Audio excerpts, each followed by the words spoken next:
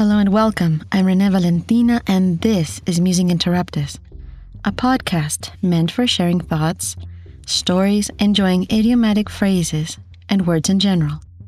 You can read along. The transcription is in the description of this episode. The idiomatic expressions are in italics. Try to get the meaning from the context, and then look them up to see if you were right. If you like it, share it. But more importantly, continue the conversation. I want to give a special thanks to Chuy Dario, my very talented sound partner. If you hear a difference in the recording, it is because of him. Thank you, Chuy. Today, that is insulting and unacceptable.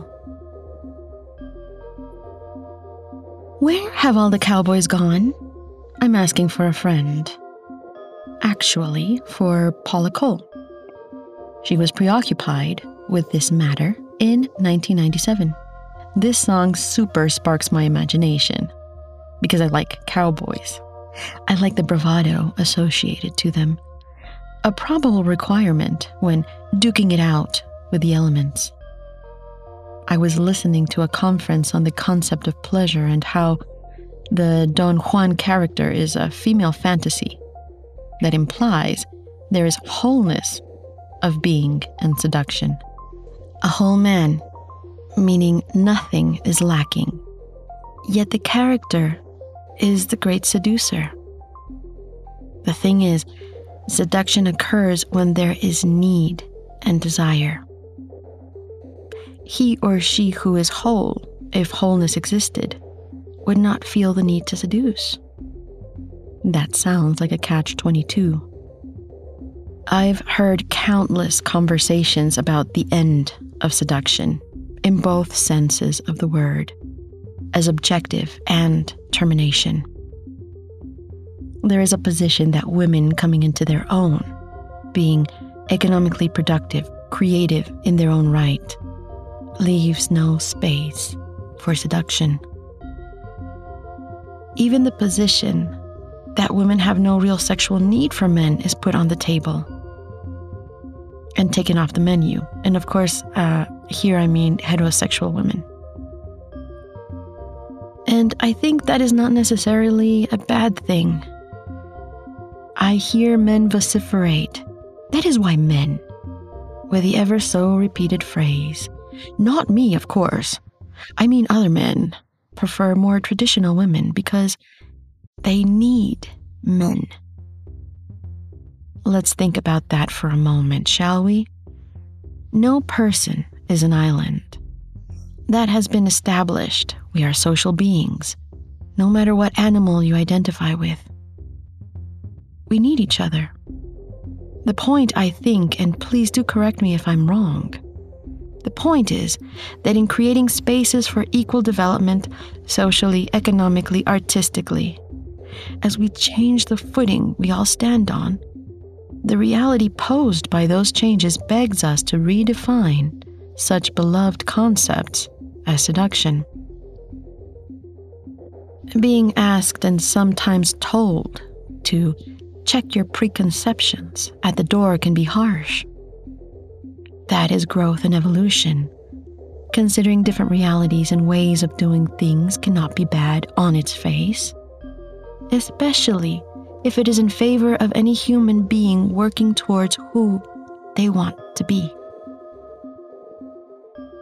I've reflected on the idea of the need to possess. The fundamental notion that we are not objects to each other open to be possessed and colonized can be daunting. As a milieu or environment we have been socialized in would have us believe the end game is being someone's husband or wife, signing a contract stipulating this and power over the other's sexuality, address, and finances. There are levels of tolerance in terms of each individual's freedom or exercise of that freedom. Yet one sex still has more freedom than the other, depending on what society we are observing. Everyone has an opinion and prefers to see our society suffer repressive contracts that would imply social roles. Paula Cole says, "I'll do all the laundry if you pay all the bills. Where is my happy ending?" She's lulling us into imagining the configuration of a relationship where the agreements stipulate the man who brings home the bacon has access to the public sphere, whereas the woman in charge of homemaking and child-rearing is mistress of the private sphere. Don't get me wrong, should you agree to this arrangement in either capacity, I find it commendable.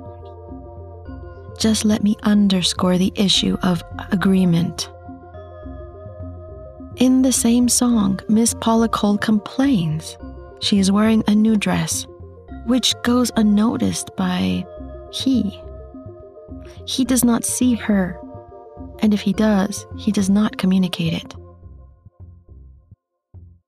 Having women question and further capitulate to their own desires rather than maintain the status quo means there is a reconfiguration of roles.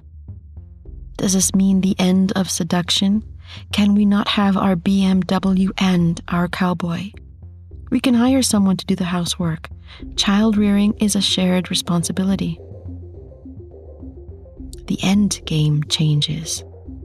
It is not control over the person's development and sphere of action. We are confronted with actually having to look at the other person, admire, and seduce on those terms. You see, there are no clever methods or shortcuts. The real thing means really looking and actually seeing who is on the other side of that dinner date. So what if you split the bill? So what if you have to check for consent? If you're focused on that, you're missing the point. And if you do that, you miss the opportunity to actually connect with a person, and you won't be able to seduce them. So yes, being a feminist means a great deal of things, but I find it insulting and unacceptable when I see people throw their arms up, surrendering, because, hey baby, you must be tired from running around my head all day, is just not cutting it. The art of seduction implies recognition of the other, and that means you have to actually figure out what you like. Not on the terms imposed by genius advertising people, but yours. I'm treading water here. I'm a proponent of nurturing minds and souls. I'll leave you with this. The era of fast fashion and fast food is being brought into question. Thank you for listening. What are your moves? Have you changed the way you seduce in the past 10 years? Are you angry at feminists? The big question is, do you want a partner punk? Do you? Or do you want someone to play the part for you? I'm listening.